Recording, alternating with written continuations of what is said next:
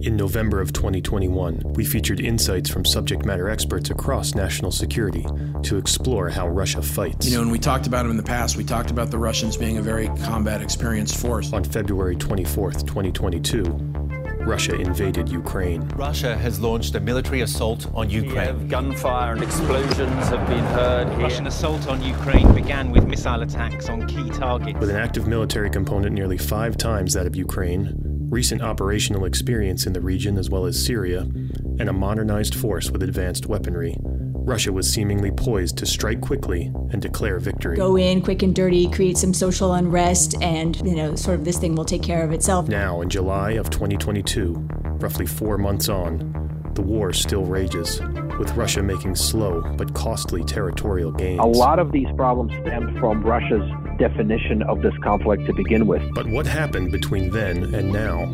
How has the world's 5th largest army been held off for so long? What has gone right? And more importantly, what has gone wrong for the Russian military?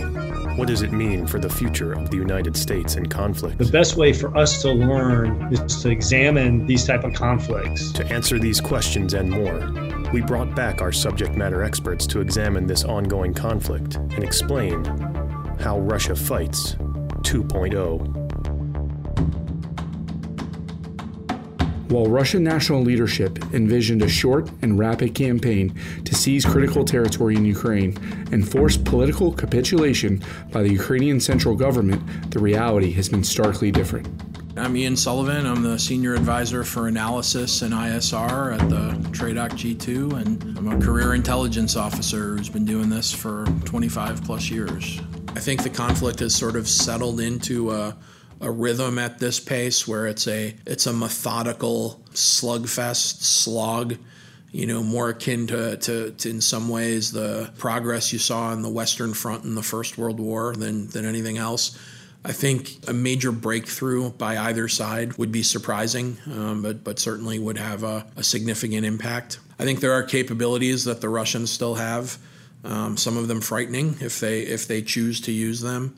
CBRN in particular is something that I'm always concerned about. That would be surprising. Some kind of political change on one side or another would be surprising. A surprise that could have an impact on the conflict, of course, would be escalation management run amok. The West continues to support Ukraine. The Russians aren't necessarily pleased with it. The Ukrainians are getting some new and sophisticated capabilities. What happens with escalation? At some point, do the Russians, undertake an operation or think about taking an action to demonstrate their displeasure that is potentially escalatory? That could have an impact on the conflict. So there's still a lot of wild cards out there, and those wild cards certainly have the ability to change the face of the conflict, to change the character of the conflict, and particularly to escalate. And that's really the scary part, because I think all of us, as we think about conflict, we think that there are ways to effectively control escalation. And I think the reality is escalation has a mind of its own sometimes. So that's one of the frightening parts, I think, moving forward. My name is Samuel Bendett, and I'm an advisor with the CNA Russia Studies Program. I'm also an adjunct senior fellow with the Center for New American Security. I look at the Russian development and use of advanced technologies like robotics, autonomy, and unmanned systems, as well as Russia's application of artificial intelligence for the military. We have to give credit to the Ukrainian military. A lot of analysts may have underestimated the credibility of the Ukrainian military to meet its peer adversary. And just as Russians claim that they were learning from its wars in Syria, they were learning from their engagement with Ukraine in 2014 and 2015, they were learning from other conflicts taking place around the world that use legacy and new and advanced technologies, Ukrainians were learning as well. And we have to give them credit for being very good students of their initial setbacks against the Russians in 2014 and 2015. So they were able to very successfully counter and surprise the Russian military early on, and they continue to do so today. My name is Peter Zwack, Brigadier General Army, retired. I joined the Army deep in the Cold War in 1980. and retired after 34 years. I was a military intelligence officer and became a foreign area officer, which gave me my opportunity to work Russia, Eurasia, Soviet Union, Russia, Eurasia, our defense attaché in 2014. I am a global fellow at the Wilson Center within the Kennan Institute. While the Russians had done a lot of exercises and firepower, they really hadn't exercised or efficiently exercised the critical webs and hubs of logistics and getting things places and long road marches and operational, almost frontal operations that they didn't do. And they kind of invaded, looking as if it was going to be a waltz. There was a certain arrogance and disdain in their planning, which is, I think, the narrative in the regime that Ukraine doesn't deserve to resist. It's not a real country. And that all transpired to, well, they're probably not going to fight very hard. We're going to decapitate the Zelensky government. They would call it the regime. Those first, and all of that didn't happen. And then all of us watched, amazed, I think, how inept the Russians were on any operation that required breadth, or what we used to call second echelon exploitation and support. That didn't happen. So my name is Mica Hall. I'm the Devil's Advocate Red Team. I kind of work in a lot of different parts of G2, and also I support the command group. I happen to be a Russian linguist. I worked at Defense Language Institute for many years. I was hired there to teach Russian, so I keep up on the Russian news. Probably a lot of the folks on the ground who were being sent in didn't see it coming, didn't know what they were going into. There's been some speculation that this was originally meant to be a fifth group special ops, FSB type of, go in quick and dirty, create some social unrest, and sort of like the Ukrainian people will take over themselves. Alia, Orange Revolution, create social unrest, and they'll be unhappy with Zelensky, and they'll unseat him, and, sort of this thing will take care of itself, and we'll install our own puppet government. And it didn't work out that way. And I think that sending in the army was not the plan. While the fight has not progressed or manifested as Russia hoped, they have employed many of their capabilities and concepts that have been strengths of the Russian military. Their massive arsenal of fires and significant gains in unmanned systems use have been major features of the Russian offensive. Russian modernization is an evolving concept, and we will be looking at it for quite a while as this war continues, and hopefully after this war ends soon. There's a lot of data, there's a lot of information to absorb, and there's a lot for us to understand about the Russian military conduct in the first several months into this war that we find ourselves right now, and possibly longer as this war may continue. I think it's clear that some technologies were adopted better. Some technologies were better integrated organically into the Russian force.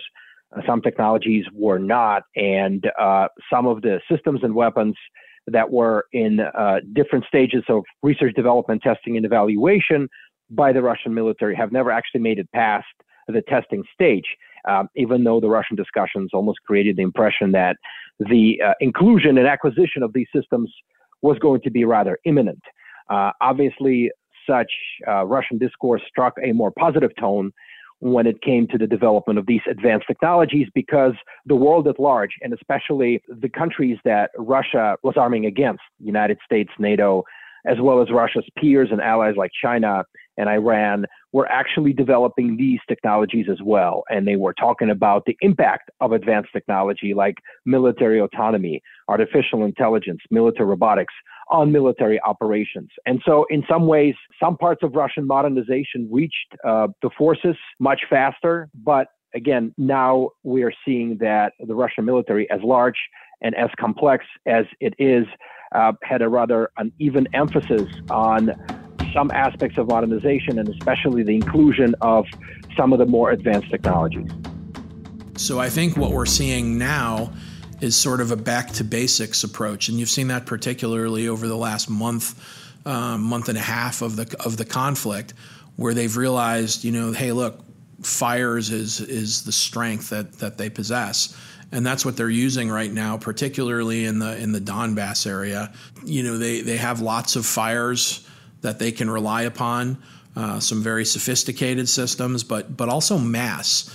And one of the things I've learned over the past year or so, I've ended up having to play in a lot of war games, is mass matters. And the Russians have a lot of mass in terms of fires. Brigadier General retired Peter L. Jones, and currently I'm the director of the National Infantry Museum here outside the gates of Fort Benning, Georgia, home of the Maneuver Center of Excellence. As the infantry commandant, I had the privilege of not only serving our infantry soldiers, but got an opportunity to look at Russia's actions both in the Ukraine and also in Syria through a Russian New Generation Warfare study that was sponsored by General Milley to TRADOC and really tasked down to H.R. McMaster. I helped lead the team that actually put the data points together. The character of the Russian army is they are an artillery army with tanks. They are a fires-based army because the predominance of their infantry are still conscripts with limited training. So in order to get a conscript on an objective, the best way to do that is pummel the adversary till the adversary is either beaten down and concedes the terrain or is so stunned that the ground combat that ensues is such that the conscript has an even-to-even odds against a Ukrainian soldier that obviously is fighting for his country. And we've seen that now played out in the Donbass of going back to what is the true character of the Russian way of warfare, and also an attempt to revitalize the encirclement techniques that they used very successfully in World War II. The idea that there is a transparent battle space, so you just can't do river crossings with smoke. You have to be able to do multiple other things to be able to have successful river crossings, and the value of being on one side of the river versus the other. So I do think that Russia has reverted back to their character of war. Now it is a question of magazine depth on both sides. But I do think Putin would love to still be able to place a puppet government in Kyiv, or at least get all the way to the Dnieper River and truly own eastern Ukraine to build that buffer, as well as I think the next question will be what happens to Odessa and everything else around the Black Sea. Prior to the onset of the war, Russian defense establishment, its military academia, its end users were discussing the use of different types of unmanned aerial vehicles for intelligence, surveillance, reconnaissance, for targeting, for target acquisition, for combat, for electronic warfare, and other related duties. And so now in Ukraine, we're actually seeing that on a very, very large scale. We're actually seeing Russian military use the entire lineup of its unmanned aerial vehicles that they developed and practiced with prior to the war. We're seeing a lot of Orlan-10 unmanned aerial vehicle, which is the mainstay and the workhorse of the Russian UAV fleet. We're seeing ailerons, we're seeing Sedovas and Tachyons. We're seeing foreposts and Orions, which are heavier, larger, and longer-ranged Russian unmanned aerial vehicles. We're also seeing a very interesting evolution of the almost total inclusion of commercial off-the-shelf drones like Chinese-made DJI model lineup into some of the Russian operations and especially into the Russian allied forces from Donetsk, to the point where the volunteers who are providing such commercial and civilian drones are actually asking for very specific models from those who volunteer to send them to the Russian forces or those who volunteer to crowdfund the acquisition of such commercial technologies. We are seeing Russian military use its combat drones incrementally, not on the scale they probably would like themselves, certainly not on the scale that they discussed they need to use them prior to the start of the war as they looked at the conclusion of Nagorno-Karabakh war in 2020. But we're seeing some of Russia's Orion and Foreposts conduct military missions. The majority of Russian UAV use is actually for intelligence, surveillance, and reconnaissance, and for guiding rocket and artillery forces to Ukrainian targets. This is what the Russian military practiced for, and this is what they were developing. We are now discussing Russia's use of reconnaissance fire and reconnaissance strike contours, a concept that they were developing in Syria, a concept that they practiced for extensively in different drills and exercises across the Russian military prior to the war. This concept includes unmanned aerial vehicle as a key aerial asset that provides real-time intelligence back to the command and control, to the headquarters, and to the artillery, rocket systems, or ground forces. We're actually seeing Russian military use this concept extensively, but we're also seeing Ukrainian forces using that, sometimes with even greater success, against the Russian military. We're also seeing commercial drones take center stage in some of these reconnaissance fire and reconnaissance strike contours, either because military drones are not available or because it's simply easier to use technology that is available right there at the fingertips of Russian forces, Ukrainian forces, and the volunteers. We're also seeing a limited use of unmanned ground vehicles for demining operations. We're talking about Uran-6 UGV that the Russian military has tested for years and used in Syria and also in Nagorno-Karabakh. This type of demining is done after the Russian forces have cleared an area from their Ukrainian adversaries, after Russian military has secured a certain area so that there are no Ukrainian fires or countermeasures to disrupt the operation of Uran-6. We're seeing Ukrainian military starting to acquire their own small UGVs for ISR. We're seeing Russian military as well as the Ukrainian military use loitering drones in increasing numbers. This is an interesting evolution of Russian aerial applications of drones and other systems, because this is a technology that Russian military lacked in large numbers prior to the war. This is the technology that the Russian military has observed with great effect used in the Nagorno-Karabakh war by the Azerbaijani military. And so this is a technology that the Russian military basically said they needed yesterday.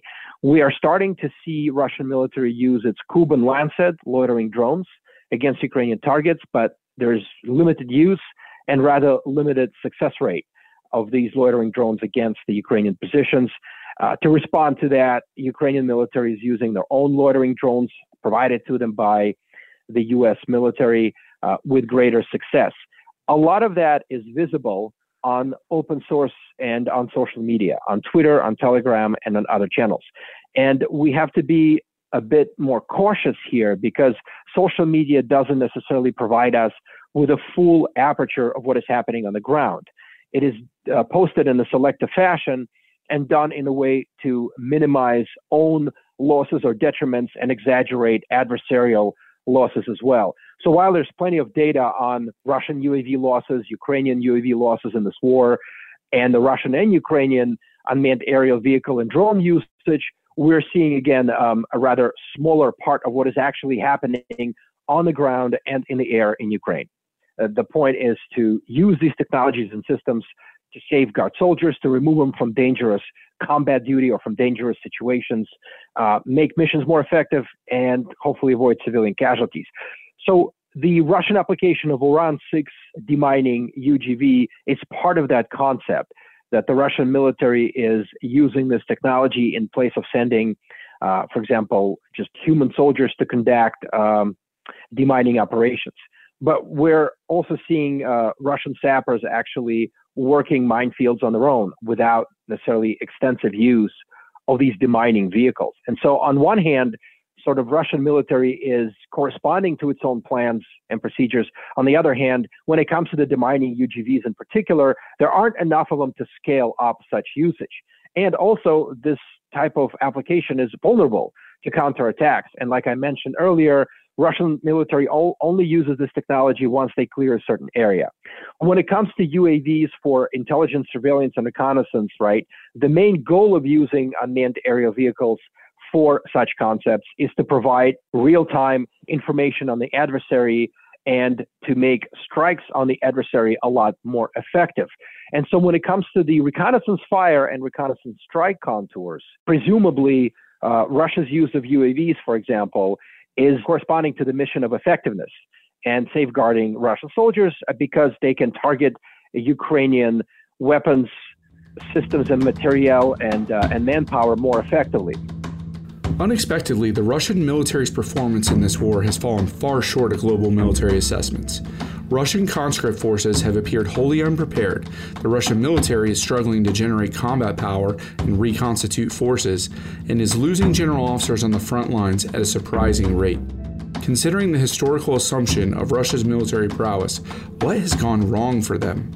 I think in phase one, the Russians executed a plan that was predominantly built on poor assumptions, that may have been driven predominantly more by faulty intelligence, that it would be easy to get to Kyiv and decapitate and have a fifth column and put in a puppet government that would obviously look east towards Moscow, sort of like previous history of the Ukraine before the Maidan revolutions. So it was going back to pre-Maidan. We would go back and reassert that status quo. I think that objective is still there, but now it's one of violence to achieve it. But also what you saw is that was also done by a miscalculation and assumption, maybe by Putin, on the quality of his force, that he thought they were capable of the great maneuver that he had seen the 3rd Infantry Division do on the run to Baghdad. So I think the officer corps, again, which they spend a lot of time developing and is rather combat experienced, is performing as well as it can under the circumstances that they've been dealt in some ways. I don't know if it's fair to say that an over-reliance on them is what's leading to these deaths, but I think it's certainly part and parcel to what we're seeing. I think the Russian forces that were committed, particularly in the early part of the conflict, probably were given a mission that was not necessarily in line with what they were actually going to try to be faced with, or what they were up against. And so I think there was a lot of winging it, if you will. And I think those officers winged it as best they could, but they didn't have enough to get there. And I think they were so off their doctrine and their approach to war in what they were trying to accomplish that I think the winging it led to some of this. I think one of the other things that is leading to this is the fact that these officers, who again are experienced and who have led in many cases in combat in the past, are having to make up for deficiencies with the force. So deficiencies in communications, deficiencies in integration, deficiencies in joint convergence of capabilities. And so I think all of that put together has led to a more hands-on approach and is at least partially responsible for what we've seen. This was not billed as a full-scale war, and therefore did not elicit full-scale mobilization. Therefore, a lot of Russian units were not staffed to the full potential. A lot of the units, as advertised, actually lacked a lot of manpower. And as Russia invaded Ukraine, it did so under false pretenses and under very false assumptions. For some reason, Russian military and the Russian government were convinced, probably Russian government more so than the military, was convinced that this would be a quick operation, and that the Ukrainian military would not present an obstacle, and that the Ukrainian government would fall, or there would be chaos in Kyiv as the Russian forces would be advancing. And of course, the opposite was true, that the Ukrainian military was and is still very capable, very adaptable. They had a lot of weapons and systems, and the Russian military met very stiff resistance and suffered very high casualty rates in the early stages of the war. Today, we're seeing the Russian military as it intended to fight, as it's trying to staff up, as it is devoting more resources, and as it is proceeding across the Donbass and Ukraine South in a much better, objectively speaking, fashion when it comes to the deployment of its weapon systems, units, men, and materiel.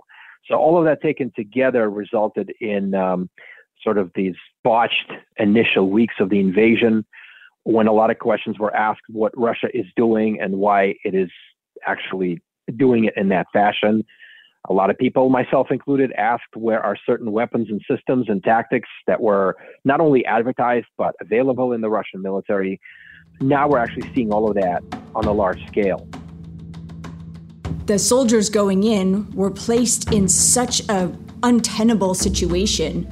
Like, why are we going in? What is the basis for this? It's just an impossible situation for them, right? And they're supposed to follow orders.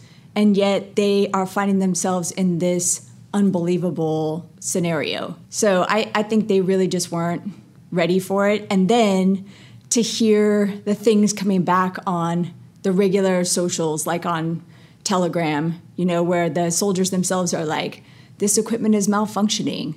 Our radios aren't working. Like, we shoot from our guns and they're not firing. We're running out of ammo. Like, our tank treads are, sticking.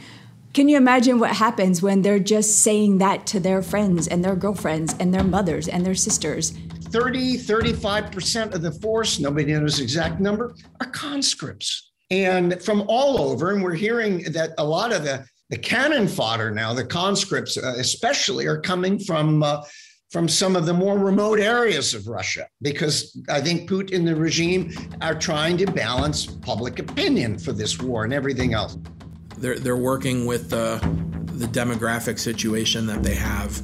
They're working within the resources that they're dedicated, and I think they've probably recruited, the force that they could under the circumstances that they face. The conscript soldiers, for the most part, aren't playing a dynamic role in this fight. These are largely the contract soldiers, and the question is, how much can you get out of them? Because I know there's only so much blood in a stone. I think it's definitely a factor. It's definitely a factor as they've tried to create combat capability. I think the broader issue isn't necessarily on the demographic nature of the force. I think it's on the ad hoc organizational structure that they've used in this operation, sort of moving away from the organizational structure that they had pre-war and their standing organizational structure to this more ad hoc approach, which is making battalions from one organization work with battalions of another with which they've not trained with, which they're not familiar with, other leadership elements. So I think there's other issues that may be more relevant than the conscript divide. But one thing I think we do know is that, again, the Russians are looking to recruit more. I think we've heard indications of that. So trying to make up some of those combat losses and figure out how to generate more combat power. It's a really interesting lesson for all of us because we've often thought in terms of short conflicts, and this has not been a short conflict. How do we get past that first fight? How do we reconstitute? I mean, these are important questions that I think everybody needs to think about in terms of LISCO. And then we read that their logistics formations were often full of a lot of younger conscript-type soldiers that were getting torn apart by, more capable, if you will, and motivated Ukrainian soldiers and territorials and partisans. It was a mess. And we saw that certainly on Kyiv and up down towards Sumy, a little bit around Kharkiv, less so in Donbass because interior lines for the Russians are better and they can supply better. And I think that's affecting their ops somewhat in the south as well. They're a bit spread out. And so they've got a lot. And then the final thing is that the Russian military has got an incredible history of when invaded and when motivated, they fight like lions. They've invaded, and they got that in the Ukrainians that they underestimated. But to get to big question, the Russians had not, in an organized way, practiced operational level ops, everything from coordination, land, air, ground, to logistics. You had 4 military districts providing troops and leadership. I'm not convinced that all those logistics were worked out. And in the beginning, they probably came with a lot of their own stuff. And that, I think, required a major sort of a stop after the fiasco of the first month, 6 weeks, to try to organize all that, put in a commander. It's still not been good. But it looks like right now, as we are now in July, the Russians somewhat have gotten their feet under them. A lot of brutal lessons learned. Friction, obviously, for the Russians initially was immense. They made some very poor assumptions in the first phase to think that they could decapitate and just ride easily into Kyiv, and then bottling up and not thinking that they could be seeing destruction of convoys. But friction is also twofold. We see it going on with the Ukrainians and whether their resupply can be enough. The question of whether they'll be able to maintain combat power effectively in the Donbass, but also had to pull back in order not to be encircled. All these things are coming into play. So the Clausewitzian Trinity, I think, is still there. And what we're seeing is, unfortunately, at some point in time, each one goes to extremes. And when you have will go to an extreme, you have crimes against the law of land warfare. You have civilians being unduly killed because the passion to fight and the will to hold on becomes so great that sometimes our ability to regulate violence, that once it is outside the bag of containment, goes on. And I think part of it was their overall concept of operations. I think that shock and awe that I mentioned before, part to potentially compel the adversary to quickly give up. I don't think it necessarily worked the right way. So as a result, and keep in mind, the Russians have some really great capabilities, but it's unclear what their magazine depth is. They have good capabilities, but it's unclear how much of it that they have. So as a result, they've been able to achieve some key effects. So for example, even though we're 4 or 5 months into the conflict, they have not been able to collapse the Ukrainian IADs, which is a key joint fires mission. It enables everything else. And there's various reasons for that, I think. Some of it might be targeting. Some of it involves, I'm sure, magazine depth, and some of it is based on how they're employing their joint fires. As they're, I think, trying to snap out of a fight that they didn't expect into a new and different kind of fight. And now the question becomes is how much do they have left in order to achieve that? But it really kind of shows you how all of this is interrelated and how dynamic it is, right? You need to be able to use these broad joint fires to create key effects, right? The IADS is a big one.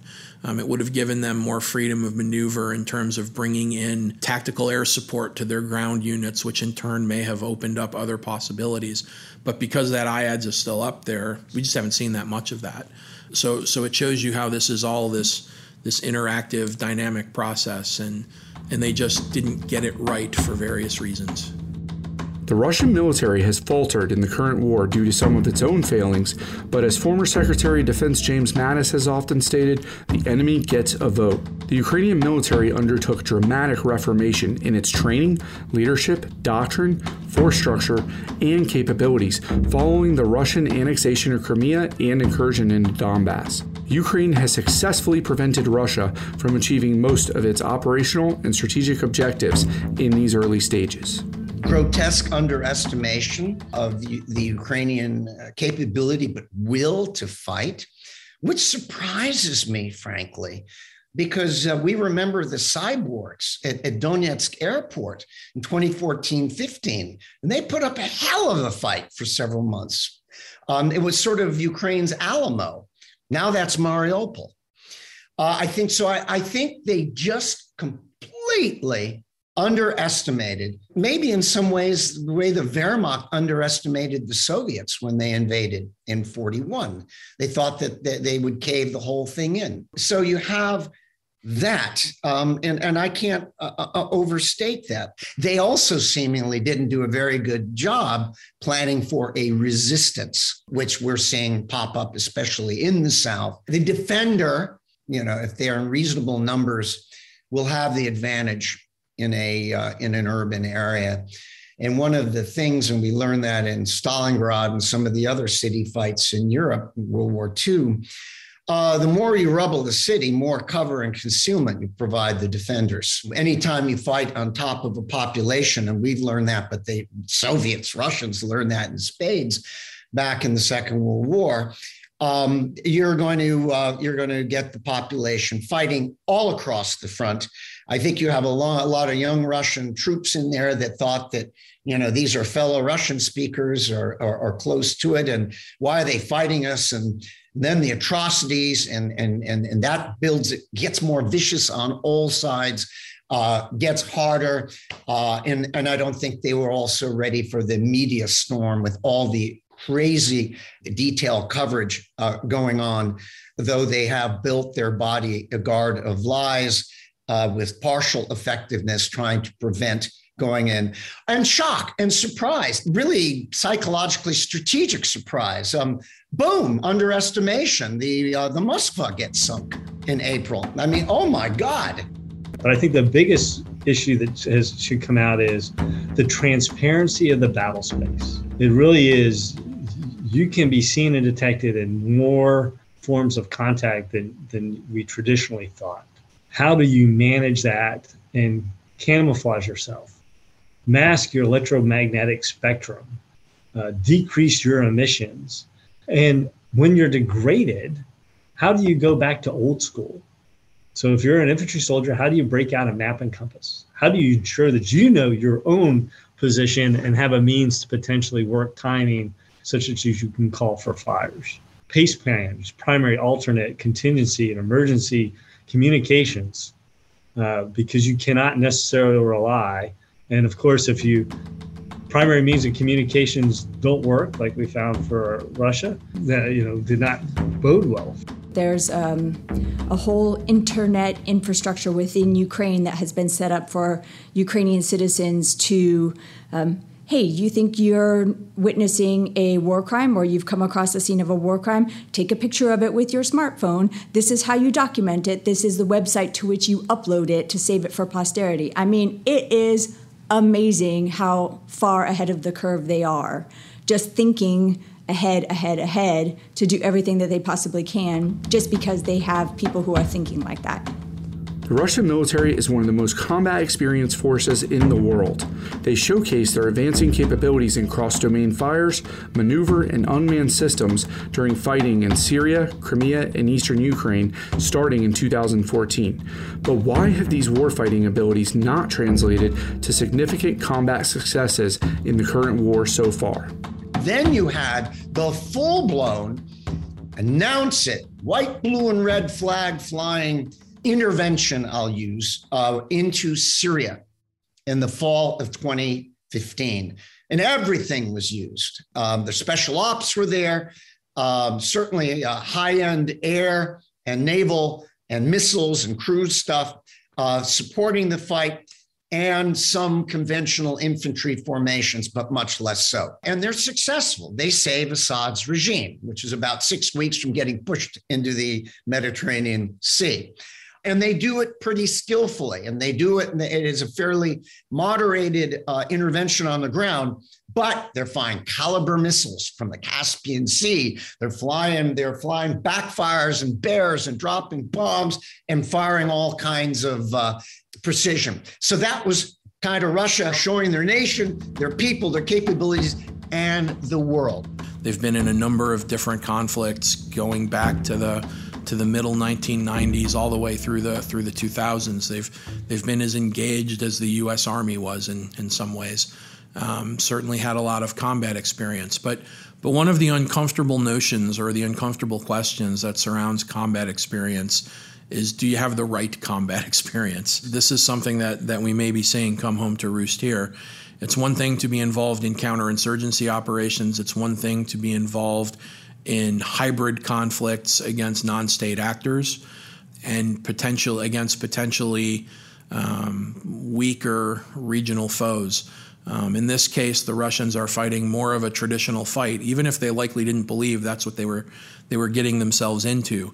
And so the question becomes is how valuable was the experience that they had? I think maybe sometimes we're all guilty of overestimating the relevance of experience. I think it's important. It's critically important, and you learn a lot of things. But the question is, have you learned the right things? And so I think that's an open question, and it's something we all need to think about moving forward, particularly as we all start thinking about what it means to be involved in large-scale combat operations. In Syria, Russian military operated in a much more permissive environment compared to Ukraine. Russia's and Syrian government's adversaries lacked sophisticated air defenses, sophisticated electronic warfare defenses. They lacked a lot of sophisticated weapons. The Russian military could use blunt force or pinpointed force at will almost. And a lot of the fighting was actually done by the Syrian regular army and the Syrian allies. The Ukraine conflict is diametrically different. The Russian military is facing a peer adversary with sophisticated defenses, sophisticated artillery, with its own electronic warfare and ISR capabilities, especially its drones that were used on a large scale early on in the war. I'm talking about the Bayraktar TB2 drones and the successful targeting of some Russian positions that were amplified in social media. And so the lessons Russians drew from Syria is that some of their weapons and systems can, in fact, work very effectively when not faced with a very sophisticated adversary. But again, Ukraine is probably appending and rewriting some of these lessons as the Russians are learning that they are facing a determined, sophisticated adversary that is actually using a lot of similar weapons and systems as the Russian military itself. But I'll say this, if the Russian military initially invaded with the same tactics and concepts that we're seeing right now, this would be a very different war. And so on one hand, we may have overemphasized certain capabilities and prescribed to the rest of the Russian military those advanced capabilities. On the other hand, a lot of the capabilities we analyzed are still very much true and are deployed by the Russian military in Ukraine right now. One of the critical components to Russia's approach to warfare is to win without fighting. They want to use targeted kinetic operations in conjunction with information operations to establish facts on the ground and achieve information dominance. In this war, Russian information confrontation hasn't afforded them significant gains, and in some areas has backfired. But I don't think they're going to give up on the doctrine or the practice, the notion that information confrontation is central to what they're trying to achieve. I think they've tried to do certain things, but I don't think it's necessarily prevailed for various reasons. But I also think that the win without fighting, say, for example, what they did in Crimea, didn't apply here for various reasons. But that doesn't mean it couldn't be successful in the future. So I guess I would say that it didn't work here, but I don't necessarily know how deep they intended to truly go with win without fighting in this case. I think win without fighting would have a much broader impact, for example, if they were contemplating a conflict with NATO. And I think it would be crucial, along with the use of information confrontation, on their early shaping of a fight, particularly as we would see a transition from competition into crisis. I am Katerina Sedova. I currently serve at the Global Engagement Center, or the GEC, in the United States Department of State. Since we last spoke on this podcast in November, I left my role as the research fellow at the Georgetown University Center for Security and Emerging Technology and joined the GEC Russia division to help coordinate our efforts to analyze, expose, and counter Russia's disinformation, including about its war in Ukraine. Russia is pushing a lot of blatant disinformation about Ukraine, the United States, NATO, and the international coalition in order to justify its full-scale invasion of Ukraine, in order to crack at the unity of response, but also to sell this, quote, special operation, unquote, to the domestic audiences in Russia. The difference from what we may have expected in November is that many of the influence operations tactics are more overt. Russia employs a collection of official, proxy, and unattributed communications channels and platforms to create and amplify disinformation or propaganda. We at the GEC call this ecosystem of disinformation and propaganda. And we laid out the pillars of this ecosystem in an August 2020 report, which you can find on state.gov Disarming Disinformation site.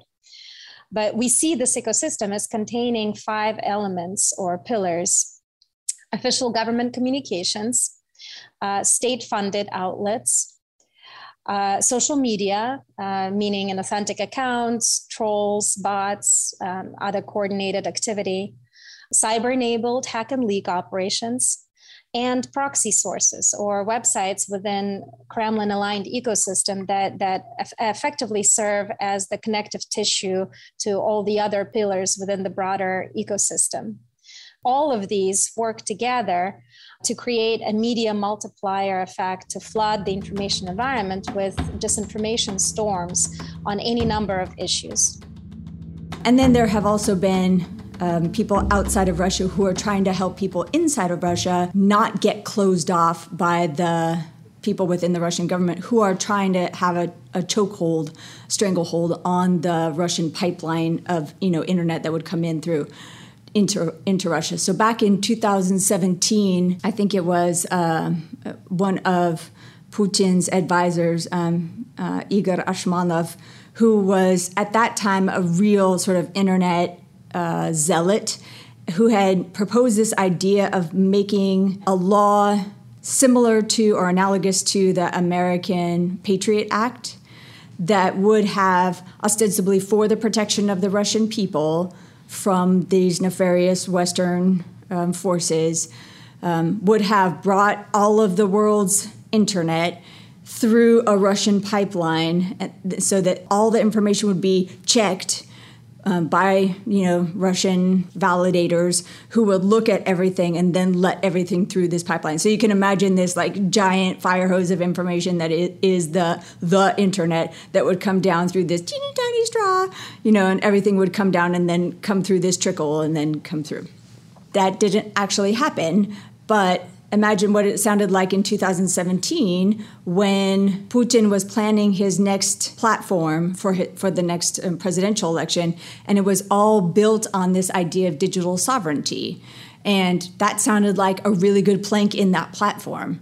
So it kind of sounded good, and it went along with this idea of creating this crypto ruble, which was a complete misnomer. But there were sort of all of these good-sounding ideas, and he sort of ran on this platform, and it worked for him, and that was already at the point where he was realizing he didn't really need any kind of platforms with any kind of planks. He could just power through, and like, what was the point of even having ideas and rhetoric? Like, he was just going to be it anyway. But that was right at that conversion point where he kind of felt like, I still need to say things as if I have ideas. That was a very dangerous idea. And then they started to realize, that's really a good idea.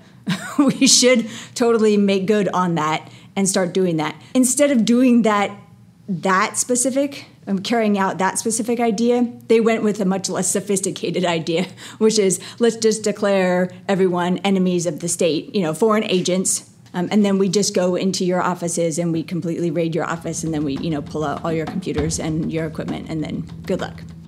I think he tried the win without fighting. I think we saw that through the buildup of the Russian forces, prior to the new year. The target of his information operations is not us. So if you're not the target, then we don't necessarily feel the results. His information operations are obviously towards the Ukrainians, or also towards those Ukrainians that may now stay in very much expanded occupation zone. He now owns almost 20% of the Ukraine and has truly expanded almost all of the territory that he would have sought outside of the Donbass to expand both of the Oblast areas. And the real question is he going to be able to truly cut off the Ukraine from the Black Sea? So I think his focus of his information operations is to the west of saying, I'm going to continue to promulgate this. I'm not going to be dissuaded, but predominantly it's internally. So we had independent media and civil society quickly pick up and investigate these false claims and debunk them. United States provided tips on what to look for, but the ecosystem responded on its own with more credibility and wider reach. So as a result, what you had was public was informed and on alert ahead of time. Europeans recognized disinformation when they saw it, and they rejected it. And as a result, we have a massive failure of Russia's efforts to sway Western and Ukrainian audiences with disinfo. But there is some evidence that they may be more successful with non-Western audiences. Though those countries may not have been the initial priority for Russia's disinformation, now they are possibly becoming more important as a wedge between West and non-Western politics and international cohesion. So in some ways, it's really too early to claim victory on this information front.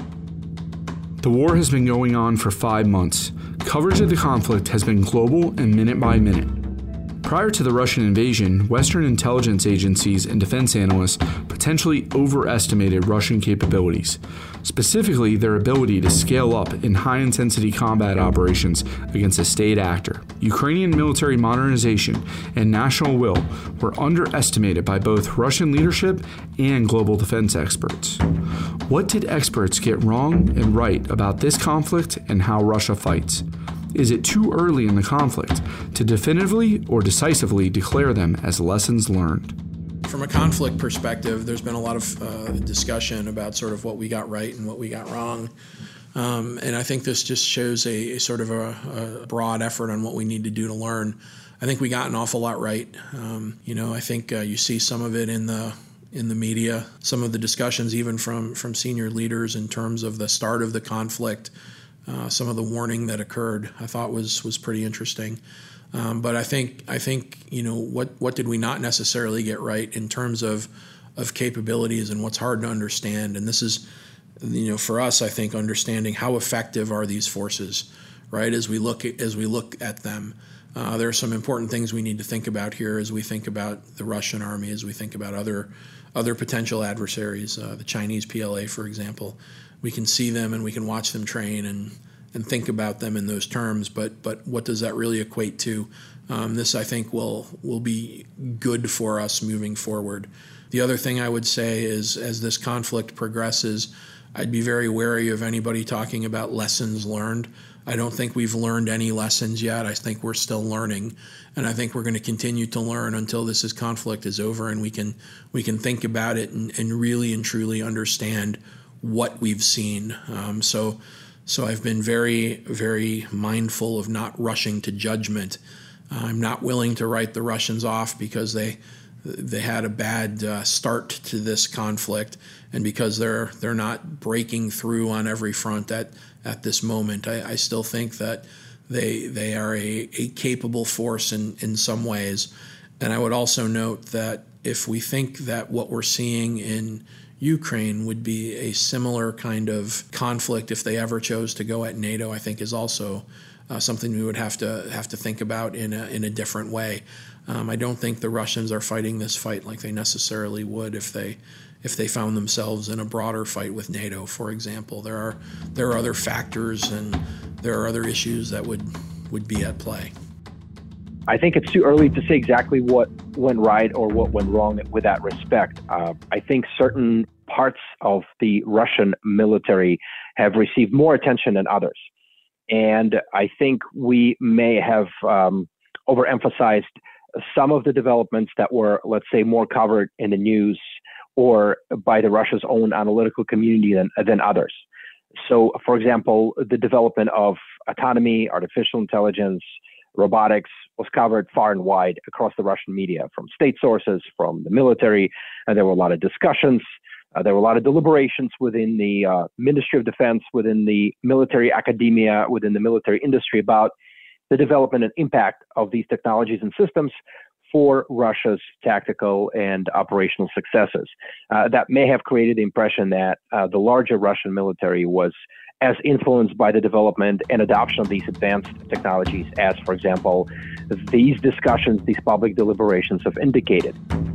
I think a lot of us on the analytical side, myself included, we all, pay attention to the Soviet-Russian term correlation of forces. Whether it was 180,000, 200,000, 200, it just didn't look like enough people. And if you study the Great Patriotic War, World War II, just the front around Kharkiv would have been 300,000 to 400,000 people. And the front that was running along down from Crimea all the way up towards the Belarus border and all that, you're well over a million plus, 2 million Soviets and equivalent Germans. So they were desperately understaffed to do all these things. The Russia-Ukraine war has disrupted the global economy and stressed international alliances. The war continues to evolve in both its character and scale. Russia is facing international pressure and suffering from severe economic sanctions while still trying to prosecute the war. So what is the Russian way forward? I expect Russia to incorporate AI-enabled techniques much more so into their operations.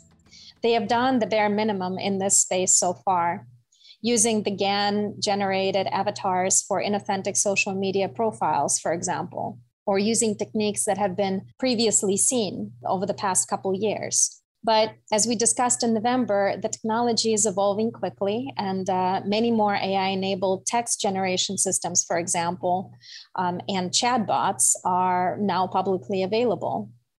I still expect Russia may incorporate these systems into their workflow to automate their operations, especially as they step up covert influence operations, more prevalent during the time between peace and outright war. But if they do use generative language models, for example, chances are we may not be able to detect their use. So from technology perspective, this threat still remains on the horizon, though we may see these systems in use sooner rather than later. The one constant that we can count on is that Russia will continue to attempt to manipulate information environments and attempt to divide open societies worldwide. I think at this point, Russian military is going to benefit from the fact that the Ukrainian military has been exhausted, that the Ukrainian military lost a lot of manpower, materiel, they lost a lot of weapons and systems. Ukraine relies on the deliveries of Western weapons and technologies to continue fighting. And Russia benefits that it has a lot more of the same sort of in storage, as we're seeing right now, that the Russian military is deploying older tanks, older armored vehicles into this war because Ukraine now lacks comparable technologies and it lacks comparable numbers. The further advance by the Russian military deeper into Ukraine may be problematic because of the high rate of attrition suffered by the Russian military itself. It too lost a lot of soldiers and materiel and weapons. And so its advance is slow and incremental, but it's still an advance. They may not be able to achieve a significant breakthrough, and the Ukrainian military may not also achieve a significant breakthrough because both militaries have been exhausted. Long-term prospects probably favor Russian military a little bit more in this regard, but a lot will depend on what happens in the next several weeks as the fighting intensifies. I'm imagining at some point the Russians will try to claim victory. They'll think they have enough. What that point is, I'm not exactly sure. And then they will try to do what we've always said they would do in a conflict, right? Create the conditions on the ground that they wish, and then look for an off-ramp. That off-ramp could be freezing the conflict. That off-ramp could be, trying to come up with a broader peace agreement involving other powers. It could be, some kind of deal they make with the Ukrainians. Who knows? But I think the ball would truly be in the Russian court to decide when they think they've had enough. The Ukrainians, I think, obviously will keep fighting as best they can. I think the Ukrainians would certainly do everything they can to reclaim all of their lost territory, but that's there has been a significant swath of Ukrainian territory that the Russians have occupied from that crescent in Kherson down in the south, all the way up across the Donbass and up to Kharkiv. That's a lot of territory, and I'm sure the Ukrainians would be interested in reclaiming as all or as much of it as they possibly could. But I'm guessing at some point the Russians say, we'll try to declare victory, and then it will be up to the Ukrainians and the rest of the world to say how that goes. Well, Russia spreads disinformation with a specific targeted strategic goal: to divide the Western societies and have their citizens lose trust in democracy and democratic institutions. Disrupting Western society is Russia's main goal, while increasing its prestige on the world stage is a close second. It is more an idea of creating disorder and breaking down the existing order rather than building anything up. It also tries to get both Western and non-Western countries alike to a desired state that the Kremlin perceives to be beneficial to its national security objectives. So in the context of Russia's war on Ukraine, the long game is likely manifold. First, continue to chip away at the unity of the Western response. It's likely to continue exploiting passions and grievances and target the publics, particularly on the political extremes, to put pressure on partner governments to reverse course. Second, it is likely to continue attempts to sow doubt in the non-Western information environments about its horrific war in Ukraine and about the West's response. So part of its long game is to wait out the United States and our allies, chip away at the resolve in supporting Ukraine, all the while contesting the global information environment. I think when we talk about victory, we have to talk about the spectrum of victory. Strategically, as long as a free, independent, sovereign Ukraine exists, they will never achieve, in their mind, a full strategic victory. And we're hearing about the Russians today. They're in a pause. And Putin, talking about that this is far from the end. This is just the beginning. So don't know. But strategically, for the Russians, the fact that Kyiv even is held, recognized, foreign diplomats and leaders coming in, that is very, very hard for the Russians, because they wanted to decapitate Kyiv. They have muted that discussion right now and changed narrative to Donbass. And in my mind, the somewhere in there, they can claim success, a victory. This was our intent all along, was to reconnect our Russian brethren in Donbass with Mother Russia. And I think that is playing out.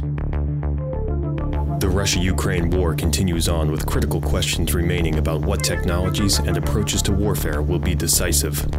The future character of warfare is volatile, but iterative exploration of how our adversaries fight is critical to readying the Army for the future. Stay tuned to The Convergence and the U.S. Army Mad Scientist Initiative as we continue to explore the operational environment.